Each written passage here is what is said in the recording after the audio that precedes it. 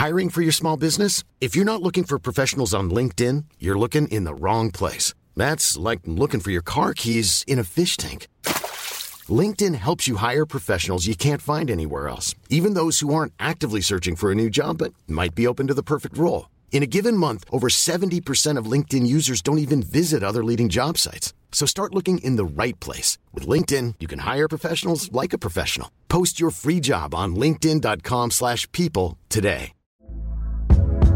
Hey there, it's Michelle Norris. I'm host of a podcast called Your Mama's Kitchen. When I travel, I'm usually looking for a way to find a taste of home when I'm not at home. And one of the things I love to do when I am at home is entertain. And Airbnb allows me to do that. When I was in California recently, I rented a house that had a great kitchen. And when we were sitting around the table, we're all thinking, we're in someone else's house. Someone could be in all of our homes as well.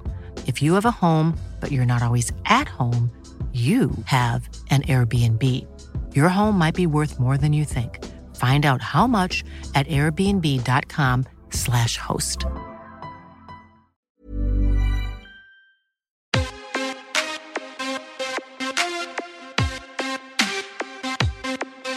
Welcome to the MMA Fan Podcast. Ladies and gentlemen, I give you Stu and Blake. Hello and welcome to the MMA Fan Podcast. We have an incredibly special episode for you today. Not only are we in person, I can see Stu's lovely face. It's not over Zoom. But also, we are live with an amazing guest. This guy is an icon of the sport. The UFC would not be the same without him. And in a roundabout way, this episode is sponsored by him because it's sponsored by It's Time, and I can't say it as well as him. It's Bruce Buffer. Your cologne is there. You're sat in front of us. Bruce Buffer, how are you doing? Thank you, Blake. Thank you, Stu. I'm fine. I really enjoy being in England. I always love when I'm here. And let's have a good time. Let's do this. Absolutely. Let's have It's time, good time. Always hustling. Love it. Love it. ABC, always be selling, always be closing. It's all good. Bruce, we always start the podcast by asking guests about where they grew up and how that was. So tell us a little bit about where you grew up. Well, according to my father, I was conceived in Las Vegas. And then I was... Very specific. Very specific. I was dropped off in Tulsa, Oklahoma, where I lived for 9 months and moved to Dallas, Texas, which was great to have Southwestern upbringing.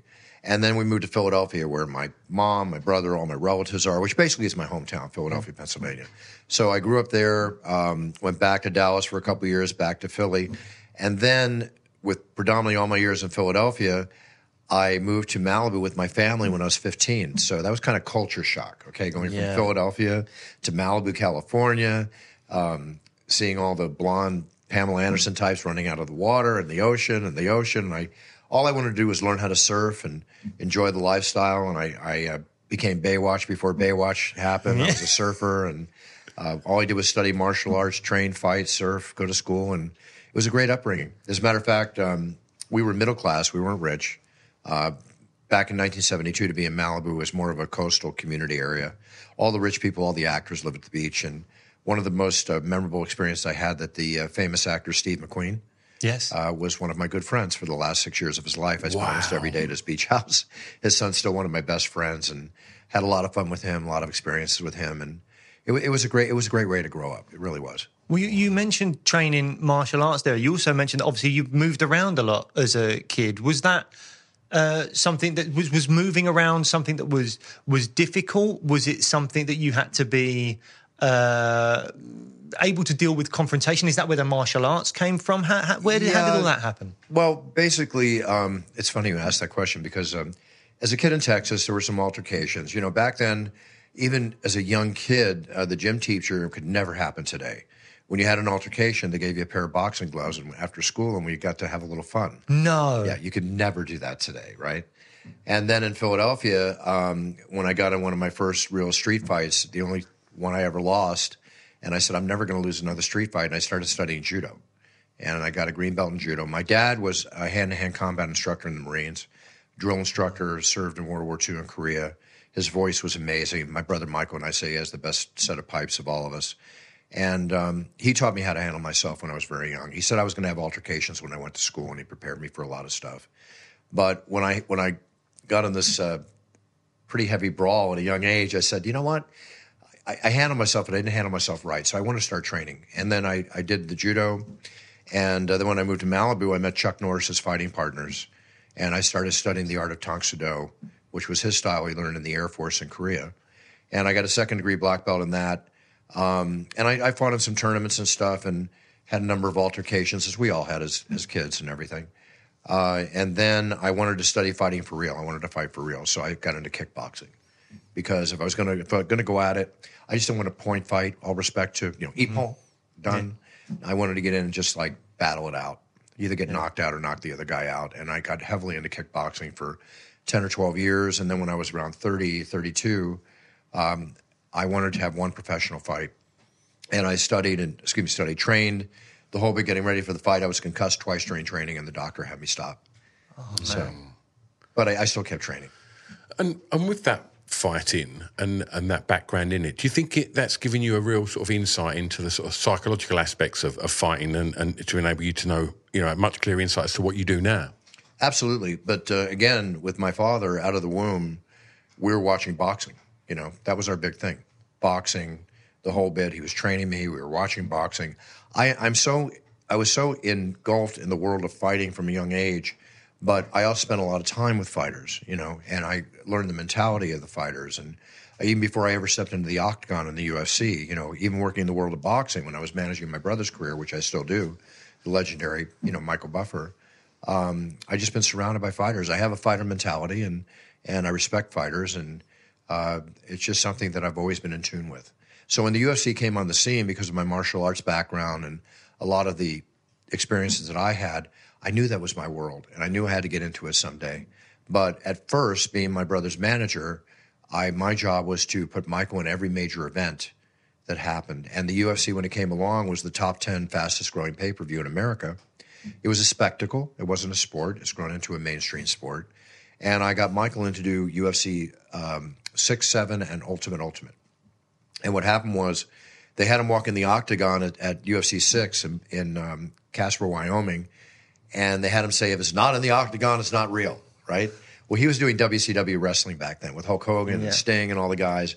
And back then, before the the law case in Connecticut had the wrestling world say sports entertainment, they wanted you to think that it was completely real. Yes. Now, it is to a large extent. I have tremendous respect for the wrestling world. Yep. These wrestlers, men and women, doing 50, 100 or more shows a year, what they put themselves through, it's fantastic what they do. It's not real fighting, but all the respect. They are really putting their bodies on the line. So I have a lot of respect for them. But then when he said if it's not in the octagon, it's not real, the WCW got a little upset that I put him in the UFC. And after a conversation and realizing the kind of money he was making in WCW, and he couldn't grow with the UFC at the pace it was going, obviously back to the WCW in the boxing world.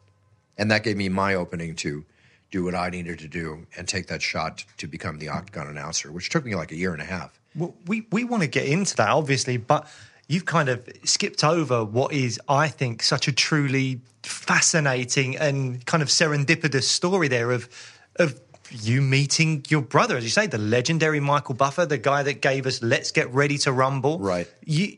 As far as I'm aware, and obviously correct me if I'm wrong, you weren't aware that you were a brother of Michael's. You were watching the TV one day, he comes on, and you're like, oh, he's got the same last name, and your dad tells you, oh, I think that's your brother. Can you tell us that whole story? Serendipitous. I haven't heard that in so long. Well, I read a thesaurus just before coming in. Yeah, long story cut short. Don't cut it short. We want the details. We want the details. Okay. Michael and I did not grow up together.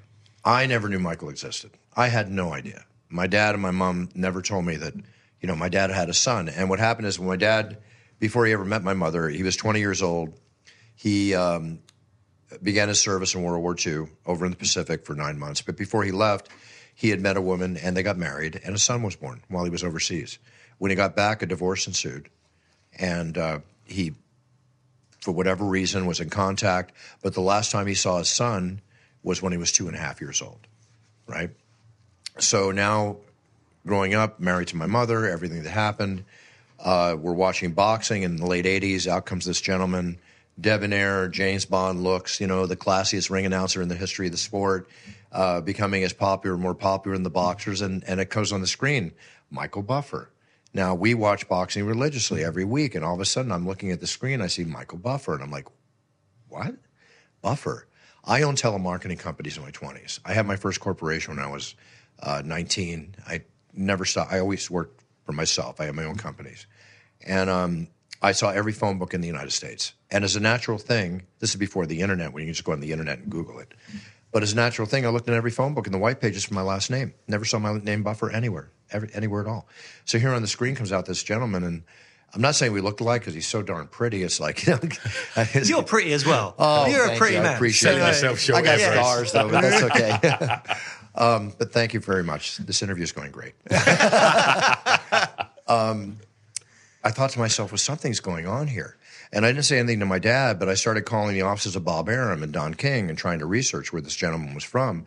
And it turned out that he grew up miles away from where I grew up in Philadelphia. And then it started getting even more familiar. And then people are coming up to me in the street when he gets so popular and say, hey, is that your brother, the guy that goes, let's get ready to rumble? I go, no, my brother's Brian, the gentleman I grew up with my whole life. And I'm driving along with my dad up north to San Francisco one day, and this is about 6 months in. And I said, Dad, everybody's coming up to me. We watch this guy on TV. I've asked you kind of before, any idea? But I'm going to ask you again. Do you have any idea who this guy is? And I get this. I think that's your brother. What are you talking about? I'm like 28 years old. Like, my brother, what do you mean? And then he explained to me that he was married and the son was born, and he wasn't sure. So Michael was doing a show in Los Angeles and at the Reseda Country Club, which was a very small venue, popular for boxing events. And when we were watching on TV, my brother Brian and I pushed him to say, Dad, why don't you call, leave a message, and see if he'll call you back. So he did. And Michael called him back. And they met for lunch. And it turned out to be his son. And then we all got together 2 weeks later for dinner, and I'll never forget it. I'm a big fan of this gentleman walking in, and he's my blood walking in. It's like, wow, I can't even explain the feeling. Yeah. It's definitely different. So then from that point on, in my businesses that I had, I would travel the country, and I'd stop off in Vegas. We'd go to the fights together, spend time together, party together, club together, bond as brothers together. And I was at a fight, I think it was November 13th or 16th, 1992. It was Evander Holyfield, Riddick Bowe, won, the very first time they ever boxed. And I'm watching in the audience at the Thomas Mack Arena, and everybody's going crazy when he goes into the Rumble. Hulk Hogan's jumping up, Jack Nicholson's going nuts, the whole crowd's going nuts, I'm going nuts. And I had an epiphany, right? Sort of a serendipitous epiphany. And I went back to my room, and unlike what you normally do in Vegas, play blackjack, go out, party, say hi to girls, whatever you do in Vegas. I went back to my room, and I just couldn't stop. I started writing notes, like 3 pages of notes, put them in the football field, movies, TV, video games, trademark this phrase, do this, do that, do this, do that. And it just kept going and going and going. And I was making fantastic money. And I had 2 companies, but I was burned out. I was very burned out on what I was doing. I'd reached my level. And I kept thinking and thinking and thinking. And then I read an article about Pat Riley, the coach of the Chicago Bulls, when they won the championship 3 times in a row.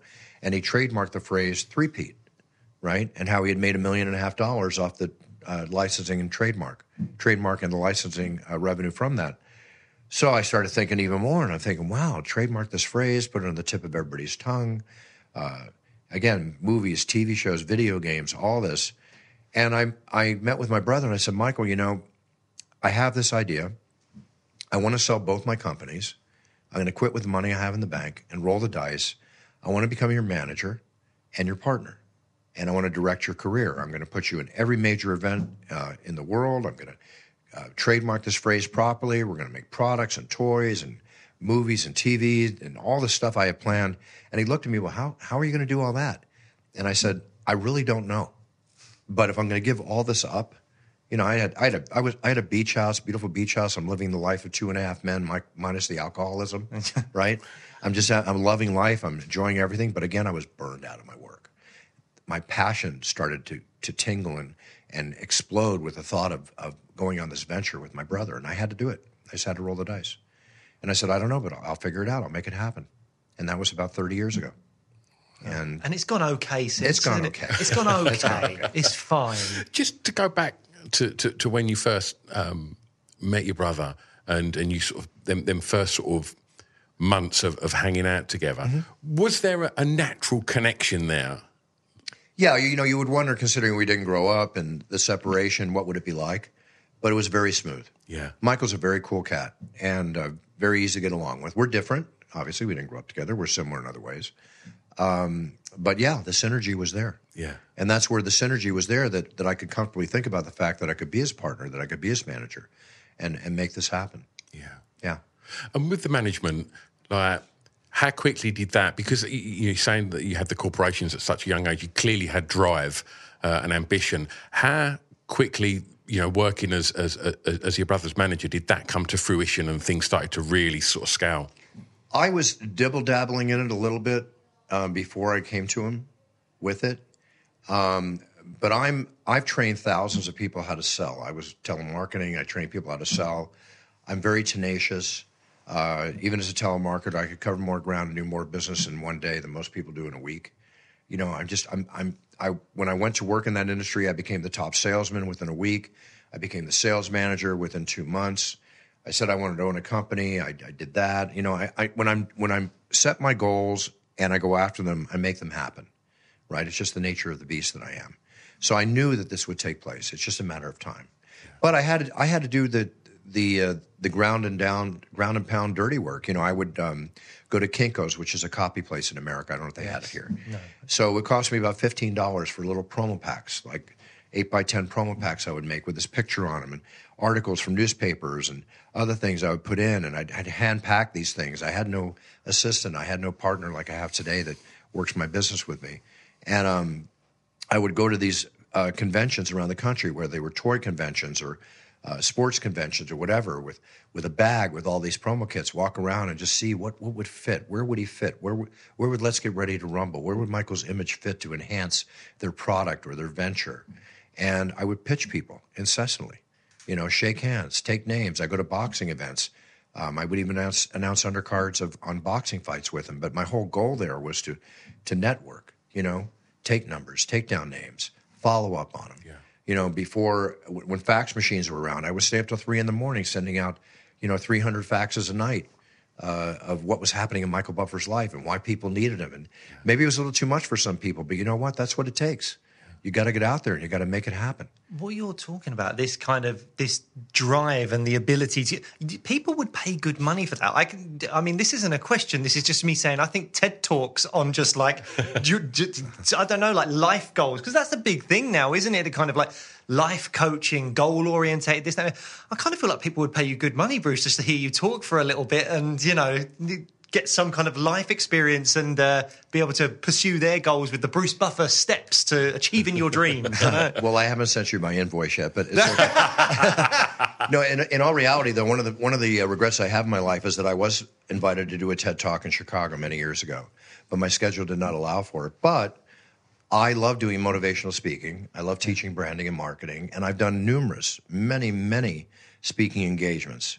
On the same card as, President Bush and other people and I can go on and on and on, where I come out and do my 45 minutes to motivate people. And I like motivating people. I like getting people excited about them, believing in themselves, setting their goals, making it happen. When you do a motivational speech, if you can excite somebody for 2 minutes, 2 days, 2 years, or 2 months, you've done your job. It's up to them to take it and work with it. Yeah. Right? So I very much enjoy that. Because I have a 3-foot theory in my life. I like everybody around me to be healthy, wealthy, and prosperous. Prosperous, healthy, and happy, okay? I like to give out to people what I like to receive back. So I'm a very positive person, and I love just doing what I can to, benefit the people around me. As I say in my podcast, be a role model to your sphere of influence. We live in a decaying society of morality, right? It's not the same as it used to be. Mm-hmm. So it's up to people to stand up and stay strong and, let's not let this world go to hell in a handbasket. Let's keep it going. Absolutely. And in terms of the iconic nature of your voice, of Michael's voice, being, these most recognizable voices in combat sports to a lot of people. Thank you. just makes me think, is it genetic? Is it like, do you have to be a buffer? Like the rest of us got no chance. You have to be a buffer, otherwise it's not going to work. Listen, everybody's replaceable, right? Nobody's irreplaceable. They might not be the same. They might not go, crazy in the octagon like I do or whatever. But, I mean, there's going to come a time when I'm not going to be in the octagon anymore. You just leave your mark. You leave your mark in life. But to be a buffer, like I said, our dad had the best set of pipes of all of us, for sure. But I think everybody realizes their abilities, focuses on their goals, then they can achieve what they're going after. I might just change my name. Don't wait for things to happen, make them happen, okay? I might just change my name to Blake Buffer and just see if things kind of work for me. Actually, it's funny. I was in Minnesota one time, and this hotel employee walked out with the name Buffer on his jacket. He goes, "I've been waiting so long to meet you." I said, "Love to meet you, but excuse me, I have met enough family members, no more." I didn't even want to hear the pitch. Oh, wow. And Bruce, from managing your brother and obviously your brother having such an established career at this point, how did you then move into the UFC? Well, when I had to when I could not continue Michael's 3-fight agreement I had with the UFC, I called up the owner then, Robert Meyerowitz, and I would fly to his offices in New York, take them out for drinks, do the pitch, the whole bit, say, look, you need a buffer in the octagon. Okay, a lot of people are scared of your event, and they were back then, right? Even ESPN back then, I would pitch them on the Ultimate Fighting Championship. They were scared of the name back then, and I could probably go through old emails to even prove that, but I'm telling you right now it was the case. And what if they paid billions of dollars now, smartly so, to be the ones to televise it? But back then it was a spectacle, right? And I had a lot of media contacts. And so I said, look, you need a buffer in the octagon. I need to grow with you as the announcer. I will not just be the announcer. I will help you build this brand. I'm a brand builder. I will help you build this brand. I will do everything I can to bring eyeballs to the sport and do my part way beyond the role of an announcer. I don't need to be paid for any of that. Let's just talk about pay for being the announcer. But I'm going to be much more than just an announcer for you. Well, it kind of fell on deaf ears, right? Or it did fall on deaf ears. So then I got a videotape from a fighter in Minnesota named Scott the Pitbull Ferrazzo. And 6'1", 340 pounds, hands down to his ankles, the perfect kind of guy they wanted back then, the Tank Abbott type. And they said, okay, we want him to fight in Bayamon, Puerto Rico, February 16th, 1996, right? So as his manager, and I didn't want to be a manager of fighters, but I agreed to be his manager for the one fight, and I had a reason behind it. I always have a reason for what I do. And I went down with him as his manager to Bayamon, Puerto Rico, and I called up the owner. I said, listen, Robert, I'm coming down with my fighter. I've got a tuxedo in my bag. Let me announce the prelims, show you what I got. You need me in the octagon. Well, he agreed to let me announce the prelims. And I did. My fighter won. And then I forget if he won or lost. Oh, it was a tournament. He won and then he lost. So I called them up afterwards, and they didn't hire me, right? That was it. I had my little shot. 5 months later, give or take, I'm in the hospital with my mother's had a serious operation. I'm in the room. She's recovering the next day. My phone rings.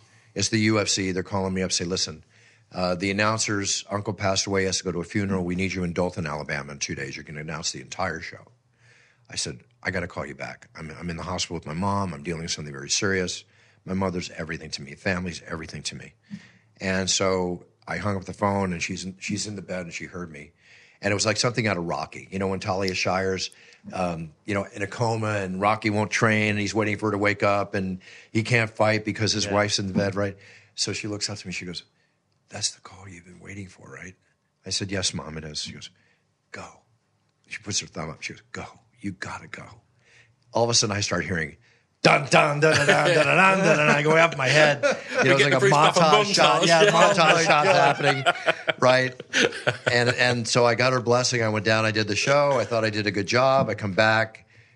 They wind up hiring somebody else. The producer hired a friend of his. I think his name was Manny Garcia or something. Good voice, a little nervous. Hiring for your small business? If you're not looking for professionals on LinkedIn, you're looking in the wrong place. That's like looking for your car keys in a fish tank. LinkedIn helps you hire professionals you can't find anywhere else, even those who aren't actively searching for a new job but might be open to the perfect role. In a given month, over 70% of LinkedIn users don't even visit other leading job sites. So start looking in the right place. With LinkedIn, you can hire professionals like a professional. Post your free job on linkedin.com/people today. Hey there, it's Michelle Norris. I'm host of a podcast called Your Mama's Kitchen. When I travel, I'm usually looking for a way to find a taste of home when I'm not at home. And one of the things I love to do when I am at home is entertain. And Airbnb allows me to do that. When I was in California recently, I rented a house that had a great kitchen. And when we were sitting around the table, we're all thinking, we're in someone else's house. Someone could be in all of our homes as well. If you have a home, but you're not always at home, you have an Airbnb. Your home might be worth more than you think. Find out how much at airbnb.com/host. The service said a couple names wrong, gave me enough fodder to call them up and say, hey, guys, come on, let's get real here. I want to be the announcer, right? Flew to New York again, did what I do, knock on doors, always ask for the job, guys. If you want something, you got to ask for it. Don't wait for it to happen. So the deaf ears happened. Then about another 5 or 6 months later, I get a call, and I could be off my timing a little bit. And they're doing a TV show called Friends, which is in its second season, but it's the biggest comedy on TV. Yeah.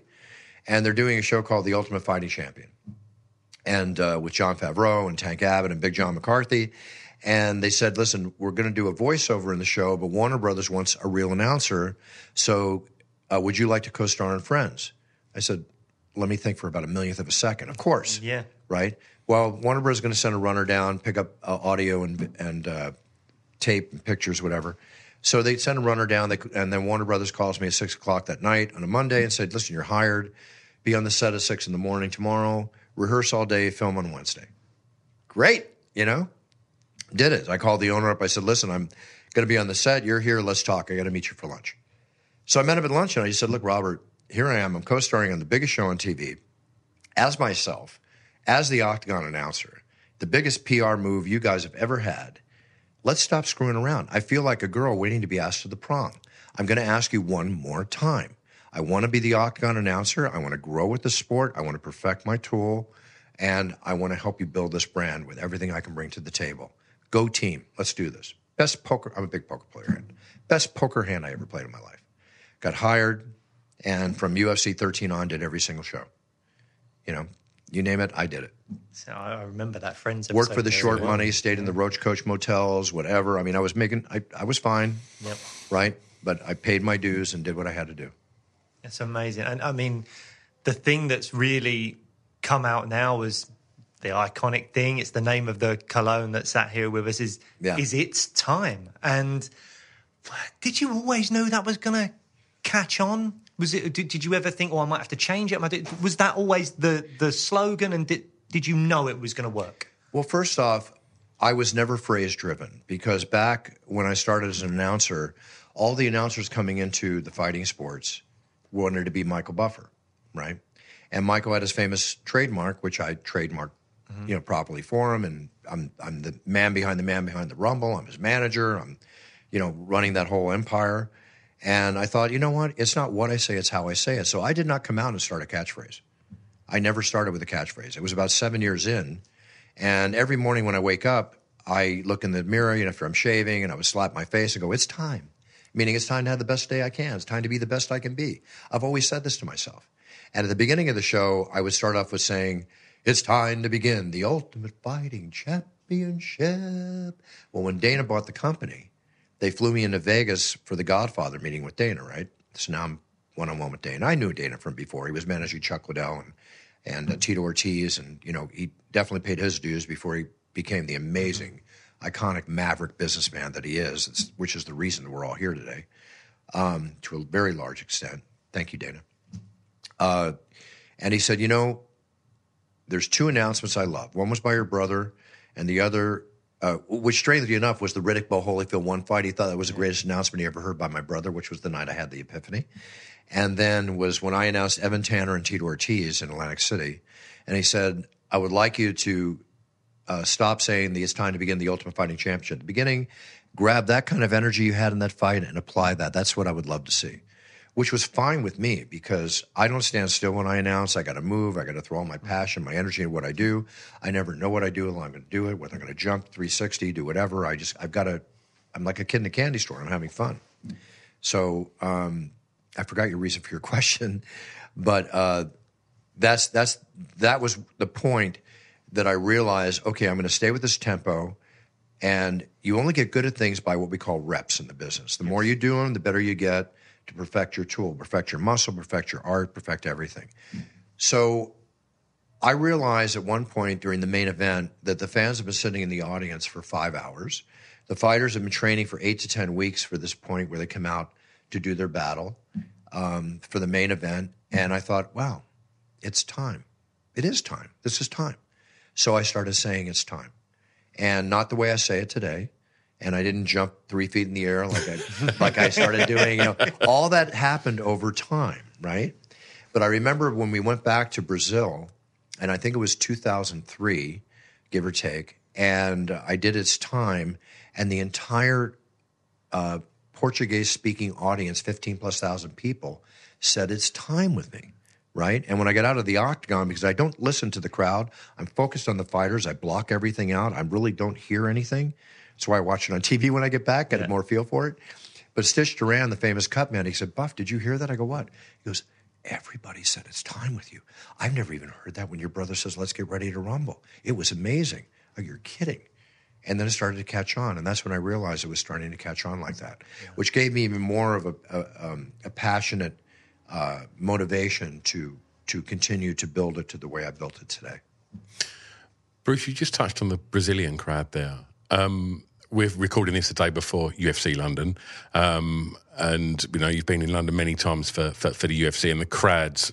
For us, I think maybe last year when Paddy walked out in the O2, I'd never heard a reaction like it from a crowd in the UK. Yeah. Where in the world do you think you get the most electric crowds? I've been asked this question a couple times, not that it's not completely original, because it is. With all respect to every city and nation that I've been to, every country and city has their own flavor. Yeah. Right? So you can go to Japan and it's quiet. They're not saying anything. And then somebody hits the ground, it's like, oh, right? You go to Brazil, and they're just fanatically nuts from the moment I walk out before a fight even happens. They're just going crazy. Now you get to the UK and Ireland, right? 20,000 people sound like 100,000 people. 5,000 sound like 50,000 people. With all respect, I love announcing in the UK. I love announcing at the O2. I love going to England, Ireland. Scotland was amazing too. This is the land of fight fans. You love your fights here, right? And you love your soccer. You love your fights. You love your sports. You're extremely passionate people and fans. And it's so much fun to be able to announce and perform to the UK fans. I'm really looking forward to tomorrow.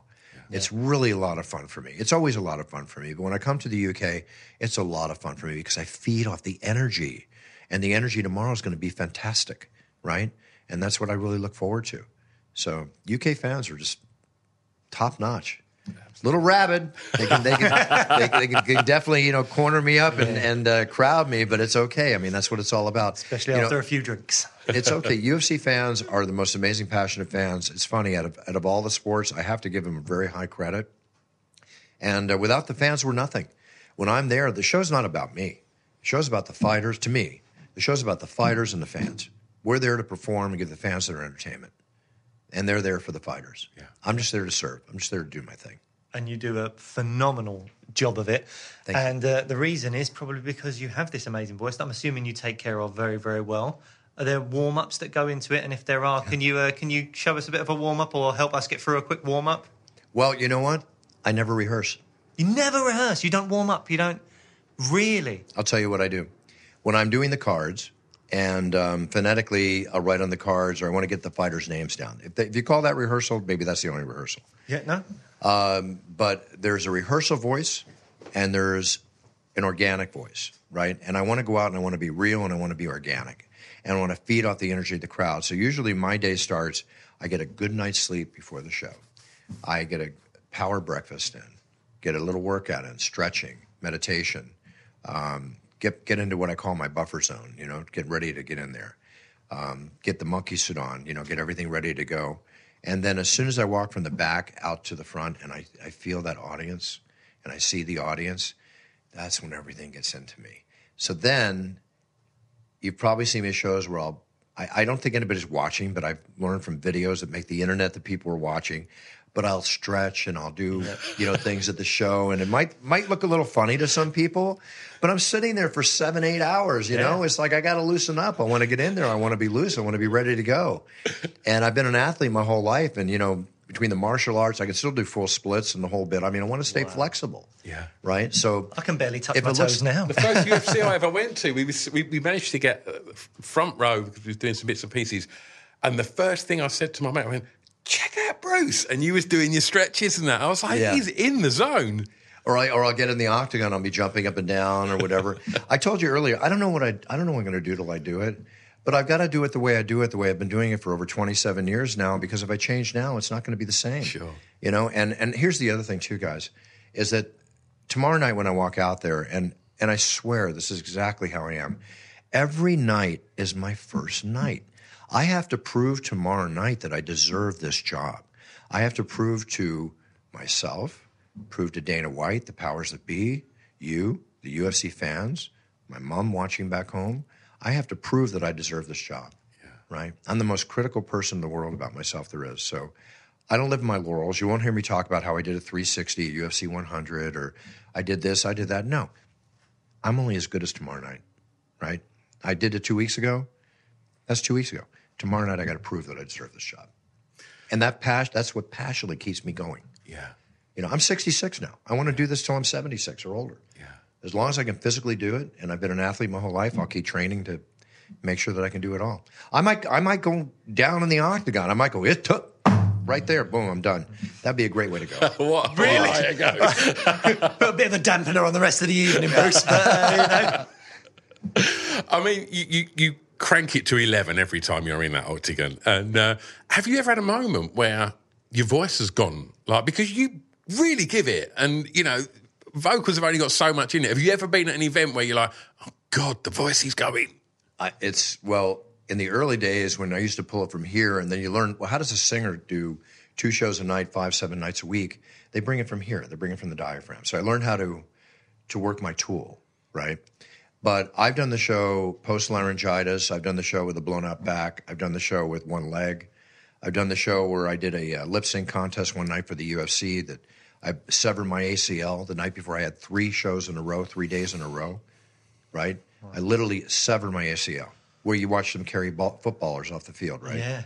So I said, he said, you got to lie in bed for 3 days, ice and rest. I go, no, wait, not. I got to be in the octagon in 3 hours. Get me a knee brace, right? So I went in and I just did a little buffer light. I didn't tell anybody, but I went in and I did it. I'm not fighting, guys. These men and women are fighting. They're putting their blood, sweat, and tears and lives on the line.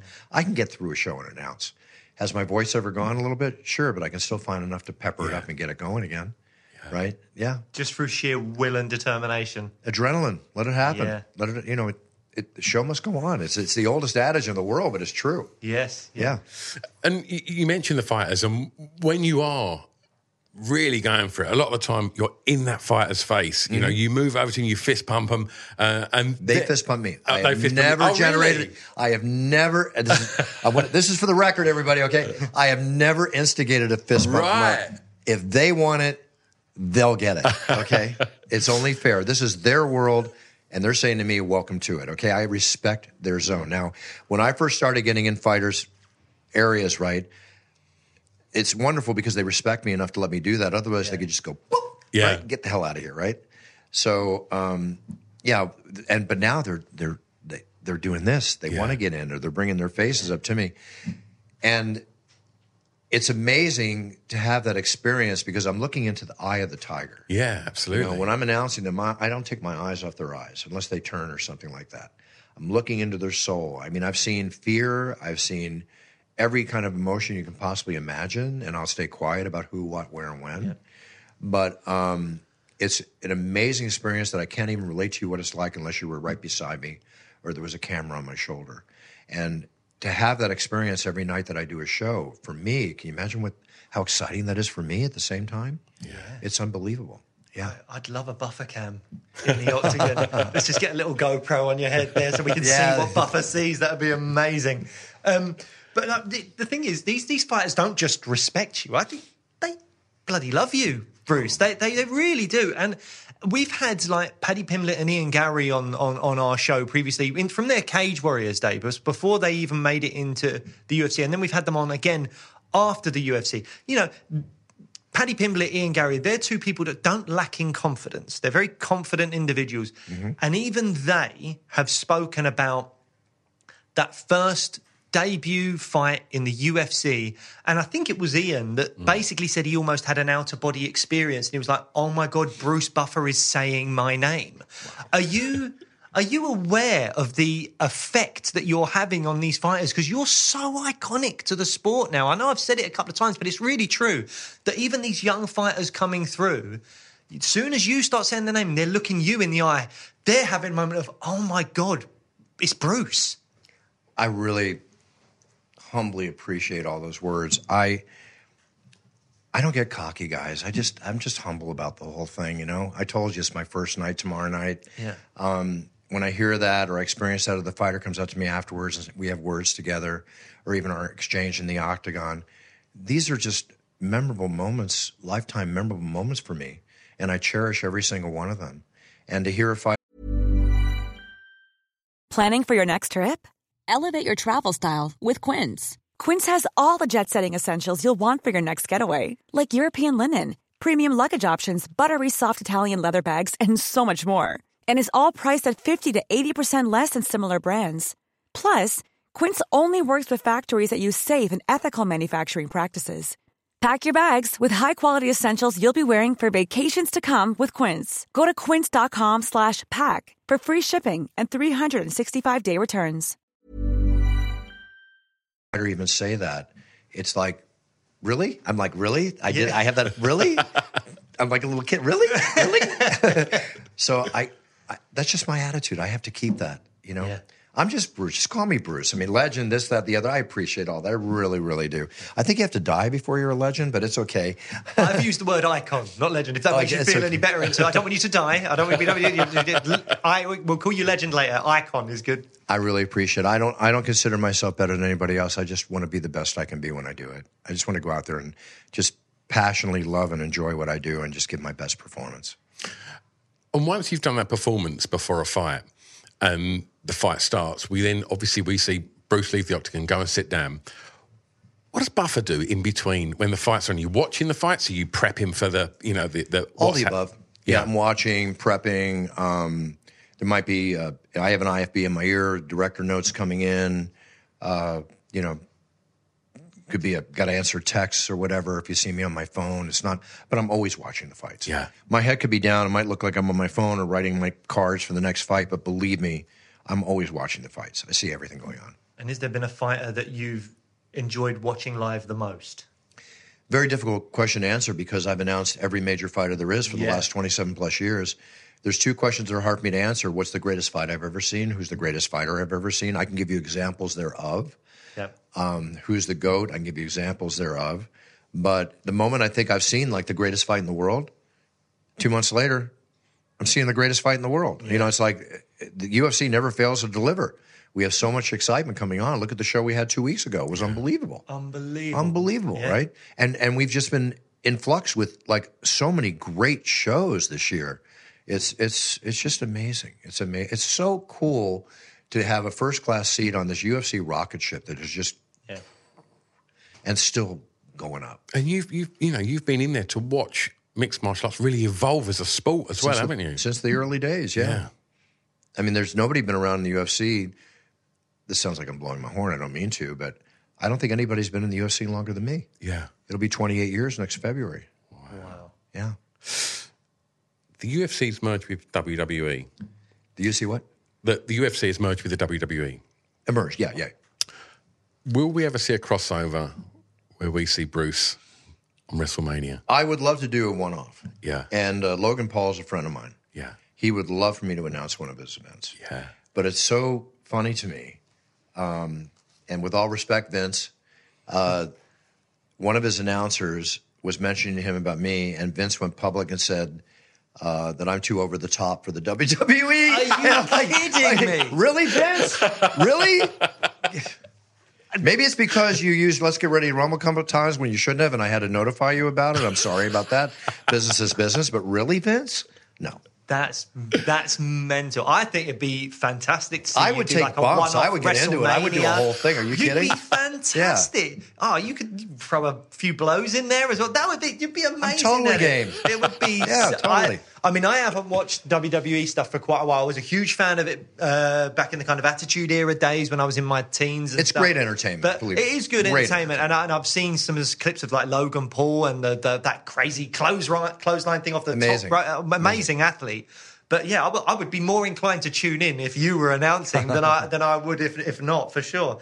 The one thing I'm always interested to know is these little kind of private conversations that are happening between fighters and Dana, or fighters and someone in the octagon after it's happened. Mm-hmm. One of the things, if you're okay with answering this question, one of the things I'd love to know is, we had such a beautiful fairy tale moment with Robbie Lawler recently where he got that retirement. He won that fight in seconds in emphatic fashion. Then we got the VT of his greatest moments. But one thing that happens is you went over to him, you gave him a little hug and you had a little word in his ear. And I would love to know what was said in that moment, because it was a dream moment. As an MMA fan, you don't get many fairy tale MMA retirements. Usually a lot of times, like we've seen with the likes of Frankie Edgar and a few other people recently, where, you know, these legends who you love, they retire by getting knocked out, or they fight someone that, you know, you think was in their prime way beneath them. But Robbie got the fairy tale, and you had a word with him. Would you be able to share what you said to him? Sure, I'll be happy to. Robbie and I have been friends for obviously his entire career. He's one of the most humble gentlemen to ever sit foot in the octagon, one of the greatest warriors to ever sit foot in the octagon. And going back, even when I severed the first time I severed both ACLs for the UFC, but the first time was in front of 55,000 people at the Rogers Center when Jake Shields fought George St. Pierre, and I severed my ACL announcing George St. Pierre. Jeez. I'm lucky I don't fall down. This is quite famous, right? I don't want you to gloss over that too much. I do want to hear the Robbie thing, but like you said that, didn't you? Were you in the middle of saying one of their names? Was it George St. Pierre? George St. Pierre, yeah. And it happened in the middle of you saying that? Yeah, okay, I'll do this story real quick and then I'll do that. Yeah, sorry, please. I know I've thrown you off there, but I just want to hear Remember it. I told you I'm a big poker player? Yes, So I'll ask you about that later. This is going to sound funky as hell, but I was at a poker tournament the week before, and it was a break in the tournament. I got up to take a walk. I hit a dip in the carpet in the casino, and I rolled my ankle, right? And it hurt. And then I woke up the next morning when I made the second day to go back and play the final table, and my whole ankle was engorged with blood. I couldn't even stand on it. I had to go to the hospital, get all this blood drawn out of the ankle. They gave me a set of crutches, went to the tournament, took third, won like $30,000, went home. But I can't walk. And I'm like worried because the next Saturday is the biggest UFC in the history of the UFC. 55,000 people, sold out in less than like 20 minutes, right? In Canada. So I've got the crutches. I'm doing everything I can. Finally, on Thursday, I'm able to stand and walk. So I get on the plane. I go to Canada. I get there. I do the show. Adrenaline's pumping. I jump. I turn. I do everything, not even considering what's going on with my ankle. And then when I went into George's corner, I'm like, George, rush. And as soon as I say that, as normal, George lunges out. As normal, I bunny hop back about 1.5 feet or so. And when I bunny hop back, I landed on the bad ankle. It wobbled, and my knee exploded. Severed my entire, just gone. And so it was like a force of pain. George, rush, St. Pierre! I got it. Whoa! And I walk over, I put my hand underneath I think it was Herb Dean, the referee. You know, I got my face on, and inside I'm going, holy shit, I just blew my knee, right? I get out of you see me hop out of the octagon on one leg, and Big John McCarthy goes up, I think you just blew your ACL. And Stitch Duran gives me a bag of ice, rolls up my pant leg, and I got ice on my knee. I'm watching two great warriors go at it, and the announcer's got an ice bag on his knee. What's wrong with this picture, okay? So anyway, yeah, I blew the knee. So there you go. All right, Robbie Lawler. And after that, Robbie, to show you what a good guy he is, 2 days later, Robbie Lawler called me to see if I was okay. Oh, man. You know, just out of the blue. Buff, are you okay? Everything good? So we have a bond. We have a friendship. So I got tears in my eyes. I had no idea that was his last fight. when I announced him. And then finally somebody told me before I announced him that it was his last fight. So I wanted to give him everything I could give him, right? And then after he won, it was so magnificent, with all respect to the fighter that he beat, that he won the way that he did. And I went over and gave him a hug, and I basically said, you know, Robbie, I'm going to miss you. It's been an honor to announce you all these years in the octagon, but I will forever be your friend. And that's what I told him. Beautiful. Yeah. Yes, I'm going to get tears in my eyes Well, right now. I'm an emotional teary, guy. Mate. I'm Italian. It's, really, it's I dusty cry in once in a here, while. guys. It's hay fever, pollen season. Don't worry about it. Bruce, when we speak to fighters, we always sort of ask them about like how they control their nerves and you know, that making that ring walk and then getting in the octagon and how you handle them nerves. Do you get nervous? No. I did get nervous my first few shows, as anybody naturally would. I don't get nervous. I get pumped. My adrenaline starts going. I get excited, right? I don't get nervous. Yeah. I'm too many years in the business to get nervous. Yeah. Right. But maybe when Mirko Cro Cop came to the octagon for the first time, I was a little nervous to walk into his space and announce him. Never know what's going to happen with Mirko, but, you know, outside of moments like that, no.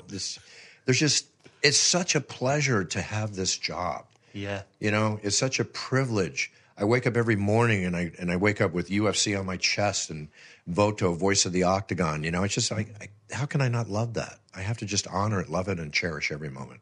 Well, I have to say, I feel like I get quite envious of you when you're up there. You're getting flown all around the world. You're doing this amazing job. You've got front row seats to these incredible sporting events. One thing I wouldn't be jealous of, though, is a certain story that I'd love to hear about your... Another one? I would love another one, mate. I mean, look, we've got time here, but if you need to go, by all means do. But It's time for another story. Here we go. Well, you've probably Wait. told... I just want to make sure I'm getting a little hot here. Oh, Joe, can I have one of those as well? Yeah, I just, no, I think it's time to freshen up a bit, isn't it? Oh, you've got I have gifts gifts for for you. us. Look at this. I come prepared. Oh, we've got special. Look at Bruce, that. thank you so much. Special. Wow. Do you know the cologne is in the top 5 seller on Amazon in the UK and number 1 in America? I did not know that, but I'm glad to fantastic. know about it. Thank you so much. You're very, very welcome. That is really lovely of you. Thank you very Cheers. much. But and it's a good job we've got that, because it makes me sweat just thinking about this story. It was yourself, I believe Dana White was there, and the UFC legend by the name of Frank Trigg in an elevator. Now, you knew this story was coming, surely. It creeps up on me once in a while, yeah. It's quite amazing, because for the younger UFC fans that won't know about your kickboxing and the Tang Soo Do and the judo and all that stuff that you've done and all that, they just see Bruce Buffer, this, you know, very well-dressed man in the octagon doing its time. Everyone loves it. They wouldn't expect you to get into a physical altercation with a UFC fighter, but you have done this in the elevator with Frank Trigg. Could you talk us through what happened? Yeah, I've had a number of experiences with fighters over the years. Chuck Liddell and the China White, you know, brawl in the streets and all that. I've had a number of experiences, but in this experience you're talking about, we were doing the Tough Show in Vegas. We were at the Hard Rock Hotel, and we had 2 shows. We were staying there for a week. We had 2 shows to do. And it was after the first show, and I was up in Mike Goldberg's room, and Dana White and the UFC did an animated show on it, on UFC Folklore. Fight Law, yes. Fight Law. Yes, I loved it. Which Dana called me up after. He goes, Buff, it's the best thing we ever did. He goes, I go, what'd you do? Hey, we talked about the fight. I go, really, Dana, you did? I go, okay. He goes, yeah, it's the best. Wait till you see it. So, anywho, we were up in Mike Goldberg's room. We had a drink, and then we were going to go out, right? So we walked to the elevators on the 10th floor of the Hard Rock Hotel, and I recapped this with Frank Trigg on his podcast like about 6 months later, and I wrote about it in my book, It's Time, which I had released here in England too. And when I wrote about it in my book, I wrote it exactly the way that Trigg and I talked about it on the show, because I wanted to make sure I did it right, okay? Yeah. So we walked in the elevator, and Frank it was not in the UFC anymore, and he immediately talked to Dana about, hey, put me back in the octagon in so many words. So you walk in, Dana and the security guard, Tom, are here, Trigg and Goldberg are here, and I'm last to walk in, and the doors are still open. And I'm a watch freak, and Dana had on this very, very cool watch band. So as Frank was mentioning what he's mentioning, I leaned over and go, Dana, that's really a cool watch band. And I just stand up like this, and Frank's behind me, and all of a sudden, I get a ridge hand on my throat, right? And a little more than that. And I felt it. And I turned around and, Frank, you hit me. I said, why the fuck did you hit me? Right? I rarely say that word, but this is the time I got to say it. I think it's fair. And he looked at me and he just looked at me and he said, well, what are you going to do about it? That just, the streak kicked in. And I just threw 2 punches and then it was on. When you say it was on, I mean... Well, the doors started to close, and we had a fun tete-a-tete for 10 floors. Back and forth, going up and down. Dana's peeled against the wall. Everybody's peeled against the wall. We're doing our thing. And if you know the Hard Rock Hotel, there's all these glass encasements out in the lobby. And the way we were going at it, we were going to spill out the elevator into the lobby. And basically, at the end, I just threw my hands in the air when I saw the doors opening up. And I go, we're done. Because I didn't want to make a spectacle out of it, My mind's always thinking 3 steps ahead. So then I'll notice there's blood up and down my shirt. My thumb is peeled back. Which thumb was it? Yeah, this one. You can still see the scars. My thumb is peeled back. I can see the bone in my thumb. I must have hit it on his watch or belt buckle or something like that when we were tossing and doing our thing. And, we're sorry, this, that, apologizing back and forth, having a laugh. Dana's enjoying it, the whole bit. I mean, was one of those things, guys. I call it a friendly tete-a-tete. So then I went to the emergency room and hundreds of dollars, 7 or so stitches later. Oh, God. That's it. That is a different It was a great night, though. I mean, I announced the UFC. I got in a cool tete-a-tete with a top MMA fighter and in the elevator in front of my boss who knows he doesn't have a wimp announcing his fighters in the octagon now. And I went out to a nightclub and had some fun, and I'll do it tomorrow night if I can. I mean, I felt like I was 18 years old all over again. It's all Fantastic. Good. All kidding aside, it was just one of those things. I really treated the explanation light. But if you watch that UFC fight, Laura, it lays it all out. Yeah, it's brilliant. And Frank talks about it too. Yeah. Yeah. And I'm not trying to sound like a tough guy, but there's just certain rules in life. Don't put your hands on me. Yeah, absolutely. I mean, it's just be respectful. I wouldn't do that to you. Yeah. Yeah. Imagine waiting for the lift on the 10th floor. It just opens and buffer retreat just roll out. What would you think about me if I got hit in the neck and I just folded up like, warm goat cheese? I mean, is that respectful? No. Yeah. Wow. You don't want to wimp announcing your fighters in the octagon. I don't think anyone would have even thought about it. But the fact that you're there going toe-to-toe with a UFC fighter, I think anyone that didn't know that story now just sees you in a very different light as, again, no wimp announcing these fights are there. Thank you. Fantastic. I just stand up for myself. I'm not trying to be the toughest guy in the world. There's always somebody tougher. That's just life. Yeah. You mentioned tough when you're talking about Trig there. We're in the middle of a season of Tough at the moment, and with Conor and Chandler. Yeah. And we're always interested to get people in the industry's take on that potential fight. Do you think it will happen? Well, I do, but I mean, according to all this USADA testing and everything, there's no chance of it happening until the beginning of the year, right? Yeah. Mm-hmm. But I mean, I look at, Conor, Mike's made great money. Conor's made amazing money. Conor, I think, can't even think about fighting until the beginning of the year, if I'm not incorrect. Mm-hmm. I don't know if Chandler wants to wait that long. I think he'll wait for Conor, won't he? It's such a big bang. Well, it's such a big fight, but it's a long layoff. Mm. So I do not know. I would hope that it will happen, absolutely, as we want it to happen.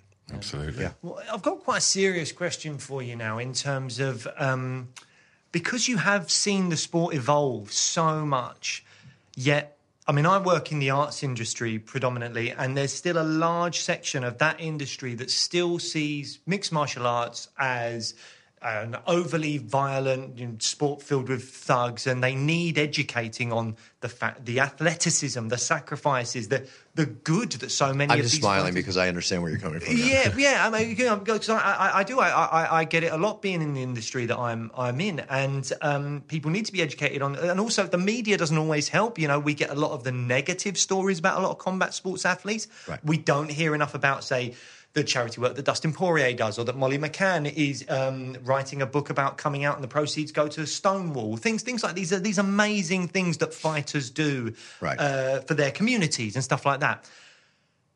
How would you argue against someone with the mindset of, it's just a sport of thugs? And do you, in what ways do you feel that MMA actually benefits society? Well, this happened in the United States. This happened like in Germany and other countries, and it could still happen in a new country, whatever new country there is to go to. Perception is reality in life. okay? And one of the first things whenever I have somebody talk to me about that, I always ask them one thing. I said, do you like boxing? I always ask, do you like boxing? And usually the answer is yes. Did you know that 5 or more people a year die from boxing? Not just from the boxing, but from the training that leads up to the boxing. I don't know if that statistic still stands true today, but it was the statistic a number of years ago. And I said, do you realize the trauma, the head trauma that they go through, right? Well, the UFC's been around for 30 years, and we never had a single death. We've had a number of injuries, broken bones, torn muscles, broken egos, but we've never had a death. There's been 2 or 3 deaths in mixed martial arts since the sport came around, which was, I think, once in Russia and another situation, which was due to the medical or the way that the organizations were run. So I said, okay, you think about boxing, you think about this. Do you realize the skill that goes into this? These are called mixed martial artists because they have to know every form of fighting there is, legally speaking and otherwise, so that they can adapt and have an answer to every single weapon that's thrown at them, with a defensive weapon coming back at the offensive weapon being thrown at them. This is a very highly skilled sport. Next thing I ask is, have you ever watched a UFC? The answer is either yes or no or whatever. Well, if they say no, then it's real simple. How can you possibly form an opinion if you've not watched what you're talking about, right? So I kind of like to know where they're coming from. But I don't like to make it an argument. I like to treat it more like a conversation so that they can walk away thinking, maybe I do need to take a better look at this to understand this more. You can't force people to think the way you want them to think, but you can educate them. Yeah. But the best way to educate is to watch the sport, right? And realize how wonderful and magnificent these men and women warriors, athletes are. I had a friend of mine, Charles Barkley, the basketball player. It took me 2 years to get him to go to an event. He was kind of scared of it. He thought it was too brutal. Next day, he's like, oh, Buff, these are the most highly conditioned athletes in the world. Thanks, Charles. Thank you. I've had girlfriends, or like I want to take to a show or even talk to girls about the show. Oh, no, I can't stand fighting, right? By the second bout, they're jumping out of their seats. They're going crazy. They're loving it. Watch it. Appreciate it. And if you watch it and you don't appreciate it, it's not your sport. It's not your thing. Yeah. Right? Fine. Absolutely. One thing you've mentioned a couple of times is poker. I play poker every few months with some of my uni mates. I never win, Bruce, and I need help. Is there any very quick tips and tricks for poker? Patience. Patience. Take the time to think about your move before you make it. Understand the math, right? Know your range of hands. How many outs you have. You know what outs are? Yes. Yeah. Okay. So measure your outs. Make your decision, right? It's okay to fold. Play the player, not the cards. It's Mike Sexton once said, it takes 5 minutes to learn, but a lifetime to master. Yeah. And it does. I mean, I've won a number of tournaments. I've done very well in the pro circuit. I can't play the amount of tournaments I like to play because of how much I work, and I'm on the road.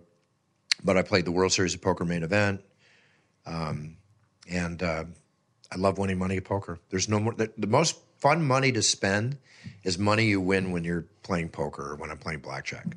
It's like, for some reason, the most money to spend. And hopefully save. And don't ever bet with money you can't afford to bet. No. Don't play with money you cannot afford to play with. Don't make that mistake. Yes. Whenever I've played with my mates, we kind of do like a 20 quid in and that's it. There's no cash games. It's just, we play for the fun of it because, we would spend more going out for drinks in London than what we would have just meeting each other for a few hours and playing a game of cards. Absolutely. No, that's fine. Just have fun. Poker's a great game to talk back and forth, to get to know your mates. It's just so much fun. I can play poker for hours and hours and hours. No question. I played the Molly's games. I played all that stuff. Yeah. I played with Toby Maguire. I played with some very... Oh, wow, really? Yeah, all the years. I've had a lot of fun, a lot of very interesting moments playing poker. You did like a UFC versus... was it like footballers or something? What was the... Poker After Dark. It might have been that, Randy Couture, Danny Henderson, that myself. Was it, yeah. Yeah, I got second against Harold Lederer that night. Amazing. Yeah, I won $10,000. He took home $90,000. Jesus. Yeah. Bruce, lastly, I just want to ask you this because your life's been incredible. What a journey it's been, and continues to be that. Thank you. And you know, so many weird twists of fate, like, you know, with your brother and the connections that you've made, and the journey's been so fascinating. It's been a real privilege to get to talk to you about this. Thank you. Bruce, do you ever stop and look back and take stock of it? Absolutely. You know, when I wrote my book, It's Time, about 10, 11 years ago, whenever it was, I think I forgot more than I remember. Right. And the beauty of writing the book was that all these memories came back in. And sometimes I'll sit back and I'll think back to all the amazing experiences, you know, even out of the world of fighting. Money's one thing. OK, I'll be the first one to cash a check on Monday at the bank. OK, no question. But the experiences, the people you meet, the bonds you make, the memories you create, being at, if you know basketball, being when Michael Jordan had the famous flu game, right, yes, against the Utah Jazz. And you see me in the 10th episode of the dancing series. The Last Dance, great documentary. The Last Dance, right? And I'm behind Michael as I got him on the court to announce the game as his manager, and I'm behind him with the camera filming him, right? Well, during that game, I saw Michael Jordan leaning against the wall before the game. He was obviously sick as a dog, right? And then he scored 6 points, and then in the second half, he came out and scored over like 40 points to win the game. It was one of the most amazing single-man team-related performances I'd ever seen in my life. To be able to witness that and to be able to be on the court when the confetti's falling and celebrating with everybody, it's just, these are memories you just don't forget. Yeah. You know, or experiencing the thrill of victory and the agony of defeat, whether it's in fighting or other experiences that I've had. I can just, and music and film and TV and all the things that I've been able to do throughout my career with and without my brother and in my own career. It's just, I wouldn't change it for the world. You know, it's amazing. It really is. It's so rich, and rich is not all about money. Rich is about, you know, experience, like I said, and to meet fine people like yourselves. I mean, this is what life's all about, you know, to a large extent. Bruce, we've been going for a long time, and we were just about to wrap this interview up. But did you just say you were Michael Jordan's manager? It's okay, I'm here. Did I just say what? Did you just say you were Michael Jordan's manager? No. No, what did you say Michael Jordan on the pitch, on the court? On the court. Yeah. No, to celebrate with Michael. Oh, why were you celebrating? I was on the court as Michael Buffer's manager. Oh, right. I arranged for when Michael you said Buffer. Michael's manager, and you were talking about, I was like, you're Michael Jordan's manager as well. No, I might have left the UFC if I was Michael Jordan's manager. I was like, that can't be right. Money might have gotten away on that one. Oh, wow. That would have been incredible. Well, no, Michael, because whenever you see Michael, again, on the man behind the rumble, if you see Michael on the court, I had to make the deal to put him on the court. If you see him announced for the Las Vegas, Golden Knights, you know, somebody's got to make that call, make that thing happen. That's my job. That's what I do. Well, I've looked stupid at the end of that moment. No, you didn't. But I mean, you talk about. I was putting another couple zeros on my bank account thinking I was Michael Jordan manager. Wouldn't it be great? You talk about experiences, and you know, speaking on behalf of myself and Blake, this has been an absolutely wonderful experience. And thank you so much for your time, Bruce. It's been an absolute joy. Thank you. Thank you so much. And it's time. The Cologne is out now. It's Time Cologne is out, and it's a big hit. We just released it in 30 countries around Europe. It's United States, Australia, Canada. It's the number one seller on Amazon in the United States. But the beauty of It's Time Cologne is that it's going to be followed up with a number of things. Body wash, facial wash, moisturizer. Brilliant. Everything. All the toiletries that you can possibly think of. And we're also coming out with the finest energy drink and hydration drink that'll be known to man, which is the It's Time Energy and Hydration Drink. Fantastic. So RBM, the company I work with, they're absolutely amazing. And they're based here in London. And we've been at this for 2 years now, and it's time. It's all coming out. It is time, and it's actually brilliant. We had a little smell of it earlier. Yeah. It's fantastic, and it's been such a pleasure talking to you, Bruce. Thank you so much. Thank you. I appreciate it. Just follow me on Instagram, Bruce Buffer UFC, and I'll announce all this stuff. You'll see everything there. One thing I did want to tell you, though, is that the UK fans have been ordering a lot of the videos I do, where I do weddings and birth of babies. On the Cameo? I'm on Cameo, too. Yeah. Or you can go to brucebuffer.com. But I have my partner, Kristen, and I, we get tears in our eyes when we get the thank you notes for the weddings or the birth of babies and stuff. We give partial proceeds to charity, and it's a business like anything else. But making people happy is something that makes me very, very happy. You know, so I enjoy it. How does a baby birthing kind of announcement go? I got one, and it went viral when I did it, and suddenly, all of a sudden, I did it for a fighter, right? I know I did Stipe Miocic's baby. He posted it, and all of a sudden, I'm getting all these orders for the birth of babies. I did Michael Bisping's wedding. Suddenly, all these weddings come in. I probably did, before I came to England, I did 8 weddings this week, right? Wow. I probably do an average of 6 or more a week. You know, walking down the aisle of love forever, presenting, you know, like that. I was in Australia, this last trip to Australia, and we were touring a winery, and there was a wedding going on in the field next door, right? And so I saw it, and then somebody saw me, and they said, oh, God, they're such fans of you. They saw you out there. So I went in, and I introduced the bride and groom, you know, into their wedding party. They had no idea. I was casually dressed, and I just showed up and did it, and it made me so happy. You know, It's like to be part of someone's special day. It's like I told you guys, I'll be the first one to cash a check on a Monday morning at the bank. But that's not what life is all about. It's about experiences and doing good for people and being a good human being, right? And if I can bring that kind of joy to them at the same time experiencing the same or more joy myself, then hey, it's kismet. Let's do it. What a beautiful way to end this podcast, Bruce. Again, Thank icon. you so much. Thank you so much. There you go again. Just call me Bruce, okay? It's all good. It's all good. Thank you. Thank you. Appreciate it very much. All right. Dinner time?